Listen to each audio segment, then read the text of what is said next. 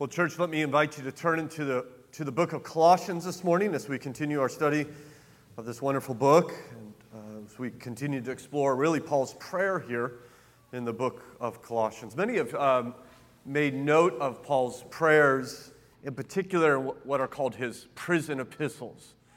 And so he wrote 4 letters from prison, and in all 4 of them, these glorious and beautiful prayers that have inspired so many. And of course, I trust it's inspired us as we've considered now for 2 weeks. This will be the 3rd week, Paul's prayer here in Colossians chapter 1. And so, though we're only going to be considering the last 3 verses this morning, since we've studied the previous verses already, let me just read the whole prayer to you, beginning in Colossians 1, verse 9. Hear now the word of God.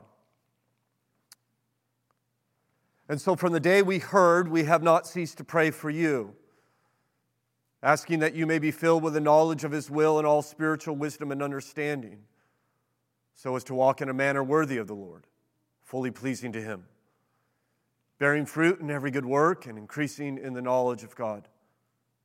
May you be strengthened with all power, according to His glorious might, for all endurance and patience with joy, giving thanks to the Father who has qualified you to share in the inheritance of the saints in light. He has delivered us from the domain of darkness and transferred us to the kingdom of His beloved Son, in whom we have redemption, the forgiveness of sins.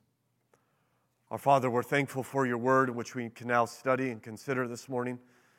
And we ask, dear Lord, that you would help us to have attentive hearts and willing minds to receive what you have for us, and that we might take it and be formed by it, and be made more into the image of Christ.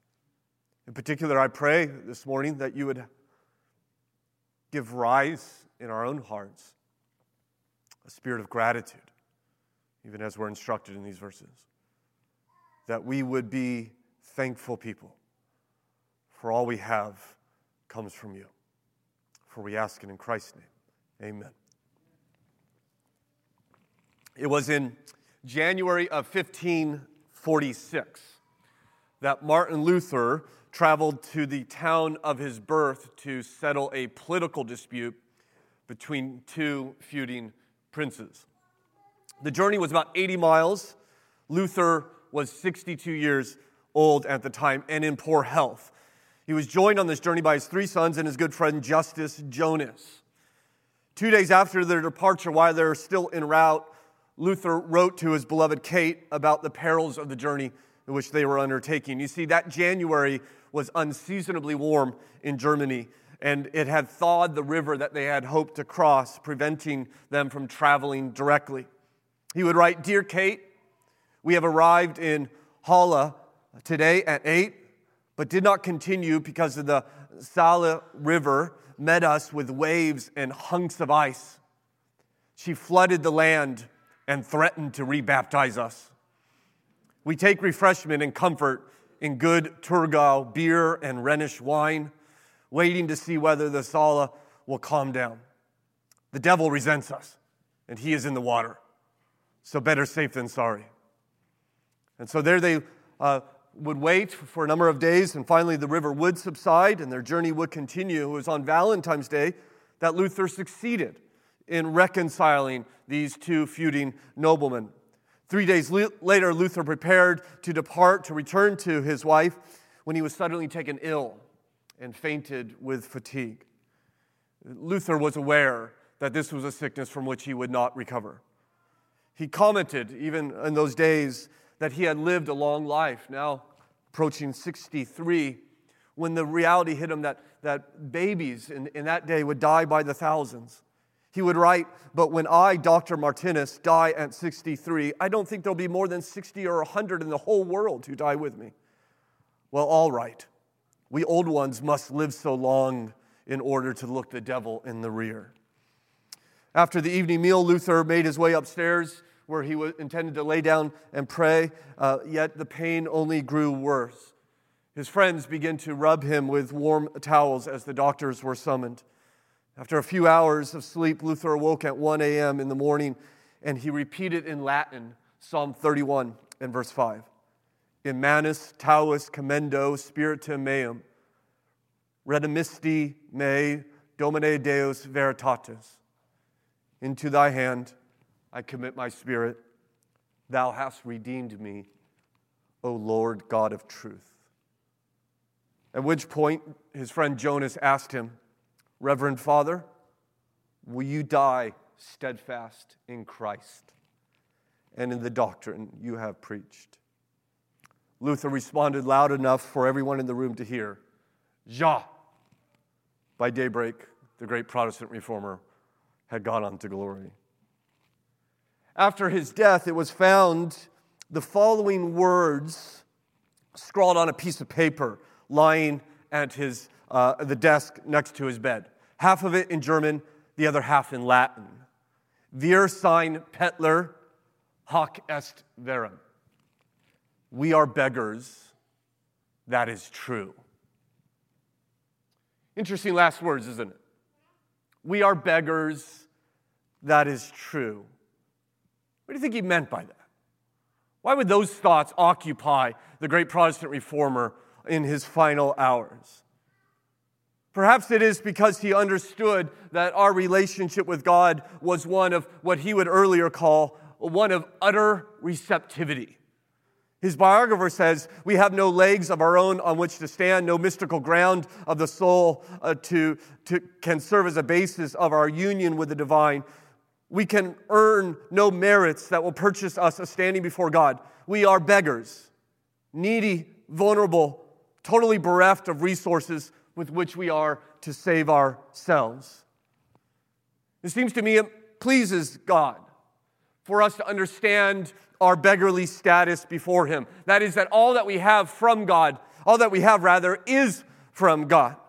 You see, Paul here is praying for the Colossians, isn't he? He's asking them, as we've seen now for a couple weeks, that they would live a life that is pleasing to God. He gets to that kind of the heart of this prayer, this one long sentence there at the beginning of verse 10. He says, I want you to live a life that is pleasing to God. He then goes on and gives us 4 participles as to how we can live that life that is pleasing to God. We can bear fruit, we can increase in knowledge, we can be strengthened in power. Those 3 we considered last week. Today we see the 4th way in which Paul explains in his prayer how we live a life that is pleasing to God. And we find it there at the beginning of verse 12 when he writes, giving thanks to the Father. We can please God by giving thanks to Him. Of course, Paul has already given thanks to God for them. Look what he said in verse 3. We always thank God, the Father of our Lord Jesus Christ, when we pray for you. I want just to note in passing the link between thanksgiving and prayer. It occurs to me that gratitude is a result of prayerfulness, that those two are linked, and that if we don't pray, we're probably rarely thankful. And so I would just ask you as we begin this sermon on Thanksgiving, have you been intentionally thankful this week? Have there a part of your week been given to giving praise and thanks to God for what you have? And if you were to conclude, really, I have not been very thankful this week, I might guess that you probably haven't been very prayerful also. I think those two are linked together. I think it's hard to pray without giving thanks. And it's probably hard to give thanks without praying. And you see, Paul says, listen, I give thanks to God for you when I pray. And now he's praying for them, and he's asking God that they too would give thanks to God. And to do so would please the Lord. How do we please God? We do so by giving thanks. So please understand that thanksgiving, gratitude, is not like the appendix of the Christian life. It's nice to have, but probably unnecessary. No, gratitude is evidently on God's short list on how to please Him. In other words, you will not please God if you are not thankful. In fact, gratitude seems to be the mark, at least a mark, of a believer, while ingratitude is a mark of an unbeliever. Paul will write about the final days in 2 Timothy, and he'll say the last days will be marked by people who are lovers of money, lovers of self, lovers of pleasure, and ungrateful. How different, my friends, should it be for us Christians then? Perhaps you've heard the illustration sometimes the pastors use, that if you bump a glass of water, they might ask you, what comes out of the glass when you bump it? And of course, you would answer water. And they might then ask a follow-up question. Why does water come out? And there's really two answers to that question. Well, you might say, well, because it got bumped is why water came out. The other answer, of course, if they were to ask it, maybe change the nuance, why does water come out? Well, because water was in it. And so you bump it, what comes out is what's in it. If we are therefore, my brothers and sisters, filled with bitterness and greed and pride and ingratitude, just the slightest bump is going to reveal what's inside of us. A Christian is one you should bump, and what spills out of them? But thanksgiving, gratefulness. We'll see it, by the way, in Paul's life. He'll write about it quite extensively in this book, even. In chapter 2 and verse 7, he'll say we should be abounding in thanksgiving. In chapter 3 and verse 15, he says we should be thankful. In verse 16, we should sing with thankfulness in our heart. In verse 17, he'll say in all we do, we should give thanks. In chapter 4 and verse 2, he'll say we should pray with thanksgiving. In other words, what Paul is trying to communicate to us is that the Christian is marked by a thankful heart. A grateful heart, even when we're bumped. It was Jonathan Edwards, another great man used by God who died from a smallpox vaccine. And Sarah, his widow, would write to her daughter to tell her that her father had died rather suddenly. In that letter, she wrote, "What shall I say? A holy and good God has covered us with a dark cloud." I appreciate the honesty of that statement. She doesn't just go on and say, oh, well, your father's in a better place. She is mourning. This is a difficult time. This is a dark cloud that has settled upon her life. And yet at the same time, you see this expression of faith. This is not some accident outside the control of God. God rules, in other words, even in the midst of that difficulty. She says, God has covered us with this cloud. God's providence has determined to bring this terrible event upon us. And so she walks with faith and honesty. She continues her letter saying, He has made me adore His goodness that we would have your Father for so long. My God lives, and He has my heart. And oh, what a legacy your Father has left us. We are all given to God, and there I am, and there I long to be. I just simply note that Sarah Edwards was bumped rather severely. And what came out of her? Faith and thankfulness. I trust my God. I'm thankful that I had Him even for so long. Not despair and bitterness, but gratitude to God. And so I tell you, Christian, even as Paul reminds us here in verse 12, you have much to give thanks for. There's much to give thanks for. And you would probably do well to name them in your communications with the Father. I've told you before, it seems to me every morning for the Christian is like Christmas morning. You are unwrapping gifts all day long. You woke up this morning, I trust, in something we call a bed with a pillow under your head. And you looked up and there's a roof over, right? You got to give thanks. And you got out of bed on these wonderful devices called legs. And those legs carried you to a place called a bathroom. And you turn on a spigot and out came water and it was warm and you brushed your teeth. You see just opening gift after gift after gift after gift. It's like Christmas morning every morning for us, that God continues to pour out His blessings upon us. And thus not the things we have, but the life in which we live, the peace which is in our heart, for we are in Christ, the joy in which He has placed within us, the faith and love. I think if you look around both outside and within, you'll never run out of reasons to thank God. You'll never run out of reasons to be grateful to Him. And as you do, as you thank God, you rightly orient yourselves to God.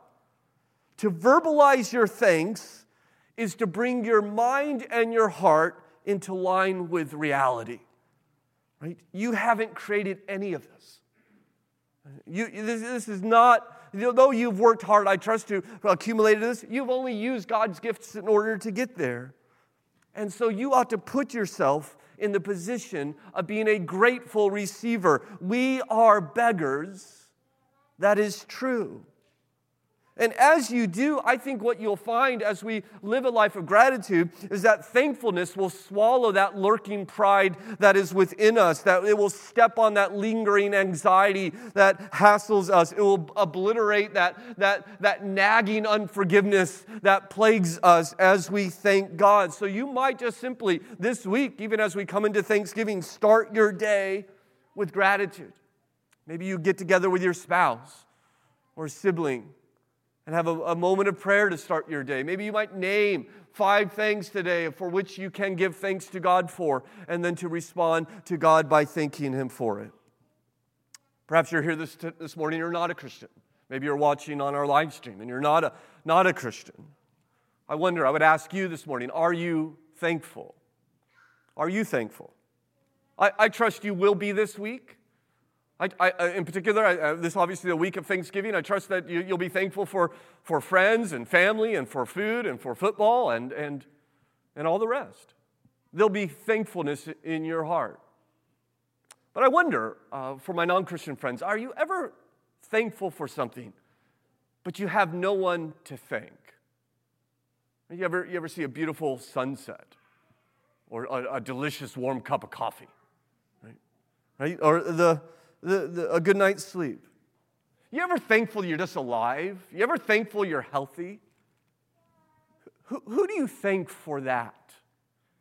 And why do we even have this impulse within us to do so? Where does that come from? Why should we give thanks for those things? I wonder how you wrestle with those questions. For my Christian brothers and sisters, even as we consider this exhortation in prayer to be thankful, I'm not simply just asking you to find reasons to be thankful, though in some sense I am. Paul actually tells us why we should be. There are 3 reasons he goes on in this prayer to tell us why we should be thankful, each expressed in a verb. You'll see that we should be thankful because we are qualified, delivered, and redeemed. See, first of all, we should give thanks for you are qualified. Read on in verse 12. Giving thanks to the Father who has qualified you to share in the inheritance of the saints in light. We are qualified for an inheritance. The literal rendition is that we are qualified for the lot of the inheritance. The lot of the inheritance. Does that sound familiar to you from elsewhere in Scripture? The lot of the inheritance. It's the same language that God would use of Israel when they came into Canaan, the promised land. And they inherited the land by lot. You'll remember the lots were cast, and each would receive their inheritance according to their lot.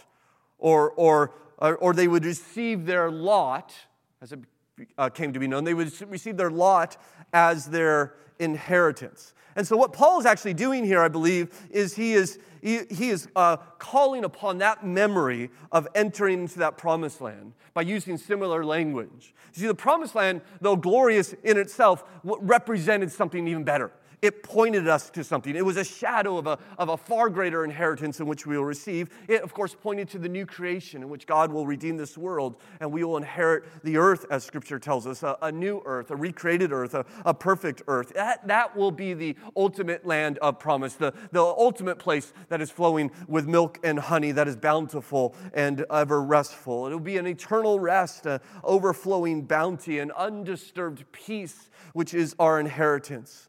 And there, upon that new creation, there when we receive our inheritance, you will be freed from all the tears in which you shed. You'll be freed from pain and freed from despair and freed from fear and freed from faithless thoughts. You'll be freed from sin forever. Right? God will take away all the trouble. He will take away all the trials. He will take away all the tests. Satan will be judged, and the saints will be rewarded, and the war in which we fight will end. The famine must end. The pestilence of this land and the pandemics will end. And there, when you walk into that inheritance, you shall drink from the spring of the water of life. And you shall eat from the tree of life, and you shall celebrate at the marriage feast of the Lamb, and you shall feast upon that banquet, and you shall stroll the streets of gold, and you shall pass through the gates of pearls, and you shall hike upon the holy mountain, and walk by the light of the glory of the Lord God Almighty. You'll worship alongside Abraham and Daniel and Ezekiel and John Mark. You'll bow your face along with the people from every tongue and tribe and language and nation before the one true God. You'll go find a spear and beat it into a pruning hook because you'll never need a spear again. You'll lead a lion to meet a calf. You'll ask the 5,000 questions that you have and have no answer to. You will explore a new and wondrous corruption-free creation. You're going to sing with the chorus of angels to the holy God. Holy, holy, holy is the Lord God Almighty. You're going to shout with the church, worthy are you, our Lord and God, to receive glory and honor and praise. You're going to listen as your brothers and sisters who died for Jesus or took the gospel to a strange and foreign land testify to God's sovereign grace upon them. You're going to meet that long-lost relative who once preached the gospel, and you on that day shall see the face of your God. And you'll lay your head in the lap of your Savior. And you'll gaze upon the wounds on His hands. And you will, better than you ever have before, appreciate what has secured this inheritance for you. And on that day, you shall confess to Him, He is 10,000 times greater than any blessing He has ever given to you. You have been qualified to receive the inheritance of the saints of life. You've been made an heir. Be thankful. God has qualified you for this inheritance. That's interesting language, isn't it? That we've been qualified to inherit. Because normally the qualifications for an inheritance is simply that you're a descendant, if you will. So we might ask, how is it that we've been qualified? Well, you notice he says that this is an inheritance of the saints in light. See that phrase there? Of course, you might think, we've explored this earlier in the book of Colossians, some suggest the saint is a especially holy person. Maybe you read a phrase like that and you say, well, maybe I have to attain a certain level of sainthood. Maybe I have to attain a certain level of holiness. Many people think that. I have to have enough good works in order to get into heaven. If that's what you think, that I have to do enough good things, how do you ever know if you've done enough to qualify? I wonder if it's like qualifying for the Olympics in the long jump. I mean, you have to meet a certain distance in order just to make the Olympics. I actually looked it up. It's 27 feet. So what if you hit 26 feet, 11 and a half inches? Well, you don't qualify. Is that what Paul means when he says you've been qualified for this inheritance? You got to meet the minimum standard in order to get it in. I don't think so. And I don't think so for three reasons. Notice he's giving thanks to God that they're qualified, not to them. He's not saying, well done, you've qualified yourself. It's not something that they have done. In fact, you see, secondly, it's a passive verb. The qualifying was done to you, not by you. And thirdly, he actually goes on to tell them how they've been qualified, which is the second reason Paul tells us we ought to give thanks. For you see, we are delivered. We are delivered. For he tells us in verse 13, he has delivered us from the domain of darkness and transferred us to the kingdom of his beloved Son. My brothers and sisters in Christ, you see that there was a time in which you were bound in a place of misery, a place of darkness, which the Bible calls the domain of darkness. A terrible and horrible place in which you were once bound to. Almost like imagine, for instance, if I could draw an illustration, imagine you played for the Baltimore Orioles. And every year you started the season hoping that you wouldn't finish in last place once again.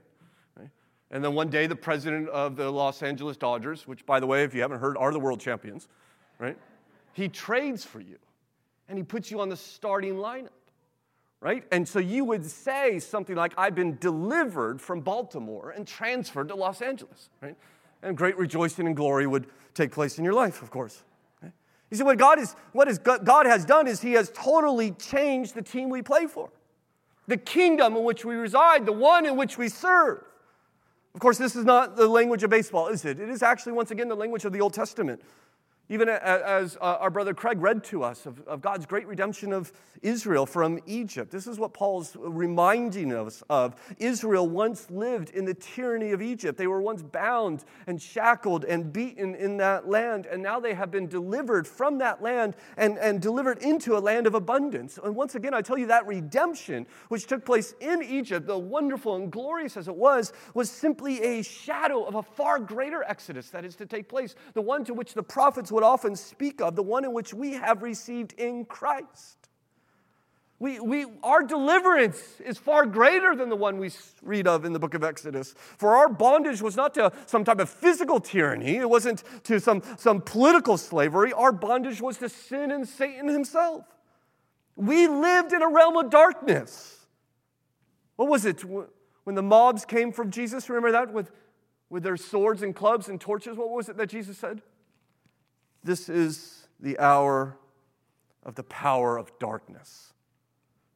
It's a domain in which so many live today, not just without God, but against God, members of a rebel kingdom.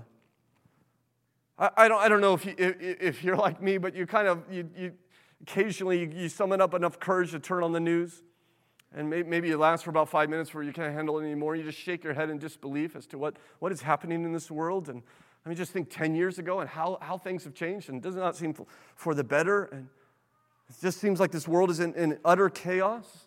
So how can this happen?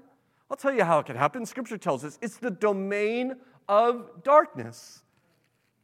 It's the reign of sin. And we, by the way, were complicit in that rebellion. We were hostile and at enmity. There was at one point a war going on between us and God. The Bible says we are ungodly, we were irreverent, we had no fear of God, no worship of God, no respect or deference to God. We lived in the darkness of sin and transgression, and He has delivered us. He has transferred us. And He brings us into the kingdom of the Son which He loves.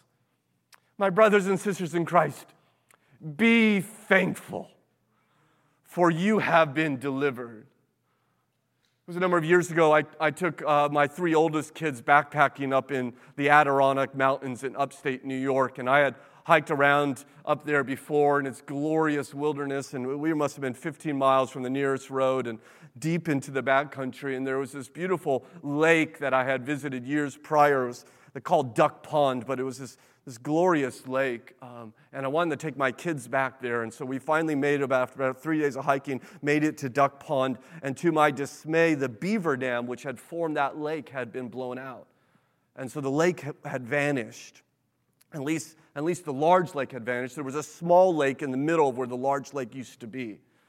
So I thought, well, at least we'll hike up to the edge of this little lake, and so we started to walk towards that little lake, and we got into the old lake bed. And I about 20 feet into the old lake bed, the ground started getting a little soft, and eventually I stepped, and mud kind of came up over my shoe, kind of with that slurping motion, just right up over my shoe. And I thought, well, that's not good. I took another step, and that not only did my foot sink down, that the mud actually came up to the middle of my calf. I thought, well, maybe I don't want to go to this new lake, right? And so I said, well, let's make it back to the shore. By the way, my children are just skipping along top of this stuff, no problem whatsoever. And so I pulled my foot out, and I took another step, and this time my foot sank not to mid-calf, but all the way to my knee. And you, by this point, there's kind of the alarm bells begin to ring in your own heart. And so I remember trying to get my leg out that was mid-calf, and you push down on the ground, and I remember going down up to my elbow as I tried to pull that leg out, and eventually I got that leg out, and I put my weight on it, and the mud came all the way up to the middle of my thigh. And so I was knee-deep in one leg and thigh-deep in the other, and about 20 feet from where I wanted to go. Could you imagine at that point if just a hand came down and grabbed you and delivered you from the muck and the mire and put you back on solid ground? Of course, that's what's happened for you, Christian.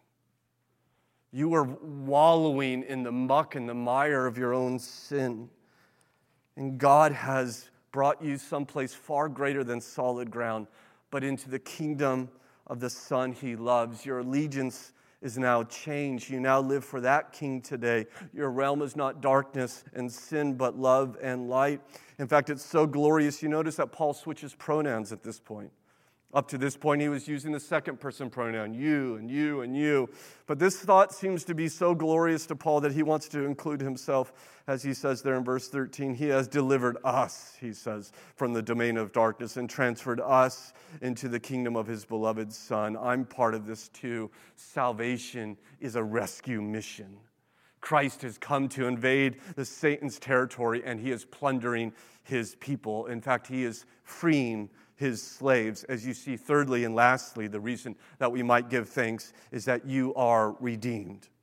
You are redeemed. For we read in verse 14, in whom we have redemption, the forgiveness of sins. Redemption, when the Bible speaks of it, is a reference to a transaction in which a ransom is paid to free a slave. And so Paul explains to us that we were at one point unqualified, we were in a rebellious kingdom, and we were thirdly enslaved. And now we have been set free in Christ. And this wonderful phrase, I love it there in verse 14, in whom we have, in whom we have, in Christ we have redemption. We have the forgiveness of sins. Give thanks. This meeting of former slaves, you have been freed in Jesus. We ought to have great gratitude in our heart. We have been redeemed. How foolish, therefore, is it for us former slaves to return to our former ways? It's just foolish, isn't it? Could you imagine an emancipated slave clamoring for the shackles? Oh, if I could just get back to the plantation and the whip upon my back. It's just utter folly. It's ridiculous. Is that not what we do when we return to our sin for which Christ has redeemed us from? When we are bitter and unforgiving and greedy and prideful and angry, it's just not evil. It's ridiculous. It's folly. We've been purchased out of it because we have been forgiven. You see there, in whom we have redemption, what is that? The forgiveness of, what is it? Sins. The forgiveness of sins. I increasingly hear Christians talk, pastors talk, and sometimes I read it in the books, of sin described as unhealthy behavior. Sin is unhealthy behavior. I'm troubled by that. Because it seems to me that we're redefining sin as only what is good or bad for us. Of course, sin is unhealthy behavior. I would affirm that. But when we only define it in that way, we lose how sin is related to God. And I think our culture kind of emphasizes this. If there is sin at all in our culture, it seems to me the chief sin is feeling bad about yourself, right? Not reaching your potential. So I just want to be clear, in case there's any confusion, that sin, when the Bible speaks of it, ultimately is a moral offense to the Creator. It is wicked and it's wrong, and we all have done it over and over again, 10 billion times, and we will continue to do it, sadly, until we are glorified. Therefore, we should be thankful that in Christ we are forgiven. That in Christ, the 10 billion sins that you have committed are forgiven. You want to please God, therefore. Thank Him for the forgiveness in which you have received. Verbalize that to Him. I wonder, when is the last time you have just been overcome with gratitude because your sins are no longer held against you by a holy and perfect God? That cleansing in which you have received. I read recently of a mother of a boy named Arthur who at age 3 developed cancer, a cancer he would fight for the next 5 years. Arthur's mother would write to his doctor explaining that Arthur was the result of an extramarital affair. She had confessed this sin to her husband, and he loved Arthur as his own, for he had forgiven her. But she couldn't really forgive herself. In particular, what she was troubled by, that the man that she had an affair with gave her a concoction which she drank in hopes of inducing an abortion. Of course, that did not work. Arthur was born, but she had this plaguing guilt that perhaps that concoction caused Arthur's cancer, that her sin brought such suffering on her son. She would write, it's only when she returned to the scripture of her childhood and she began to read the Bible, she underlined every time she saw forgiveness mentioned. And she found it mentioned over and over and over again. A holy God forgiving a wicked people because of the work of Christ. And as she did, she felt that burden roll off her back as it was lifted, as she found her faith and her gratitude in what Christ has done for us. My brothers and sisters in Christ, if you're plagued by guilt, go to the cross, for Christ has forgiven you. He has forgiven you. What do you say? Has he turned a blind eye to it? Just sweep it under the rug? No, my brothers and sisters, he has not. He has paid for it. For he has died, as we shall consider in verse 20, and when we get there, this glorious truth that through him, that is Jesus, he has reconciled to himself all things, whether on earth or in heaven, making peace by the blood of his cross. Where does this forgiveness come from? It comes from the shed blood of Jesus Christ. And so, my brothers and sisters in Christ, are you a beggar? Are you a beggar? Do you give thanks? You must, if you are to please God. And if you can think of nothing else for which to give thanks, you might give thanks to God that he has qualified you and delivered you and redeemed you. Our Father in heaven, we do offer you our great and heartfelt thanks for all that you have done for us in Christ. It is certainly these three things and 10,000 times more. As we consider who we were apart from Christ and who we now are in Christ, how can we not but live a life of utter gratitude and thankfulness? And so we praise you that we belong, we are your heirs, that we are in your kingdom, and that we, former slaves, have been redeemed by Christ.